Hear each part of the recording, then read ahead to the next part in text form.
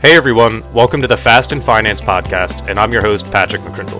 This podcast is designed for everyday, normal people just looking to improve their personal wealth management and expand their knowledge on the markets.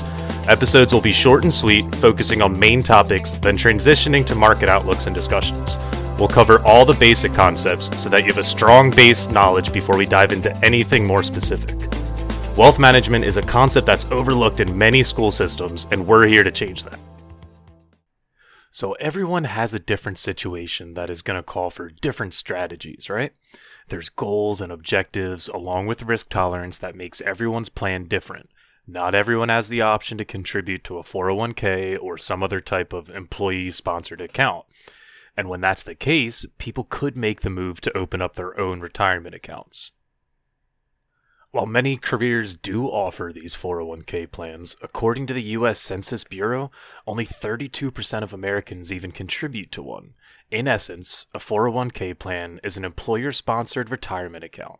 The employee can normally dedicate a portion of their salary to that account, and if it's a company-matched 401k, employers will match what you invest up to a certain amount, and we like to call this free money. But of course, not everyone has the option to enroll in the 401k plan, and that's why I wanted to explain some of your other options.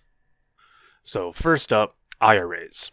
Individual retirement accounts are a beautiful thing. In simple words, this is just an account with certain tax advantages that individuals can open to save and invest for the long term or retirement.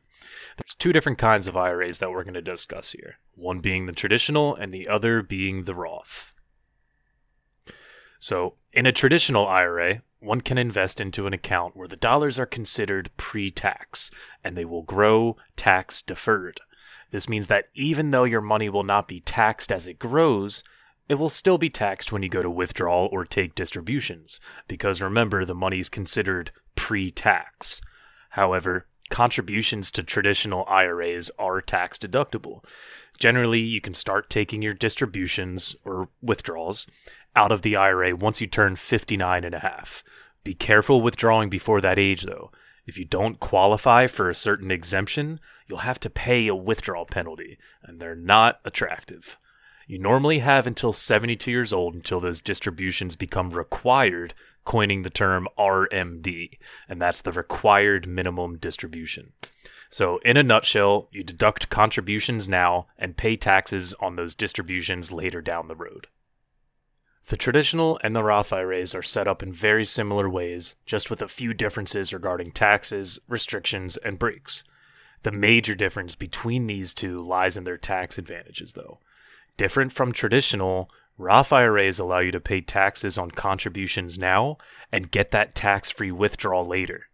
So rather than the pre-tax term that we used for traditional IRAs, contributions are made with after-tax dollars in a Roth.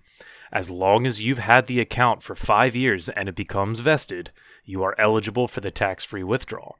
You do have to wait until 59 and a half to not receive that withdrawal penalty. However, there's no required minimum distributions. So you don't have to take distributions out at 72 in a Roth. You can keep the funds in the account for as long as you'd like.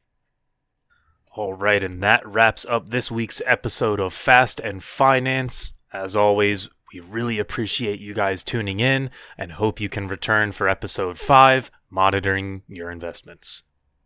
The opinions voiced in this podcast are for general information only and are not intended to provide specific advice or recommendations for any individual. To determine which strategies or investments may be suitable for you, consult the appropriate qualified professional prior to making a decision. Securities offered through LPL Financial, member of FINRA and SIPC. Investment advice offered through Private Advisor Group, a registered investment advisor. Private Advisor Group and SGI Wealth Management, LLC are separate entities from LPL Financial.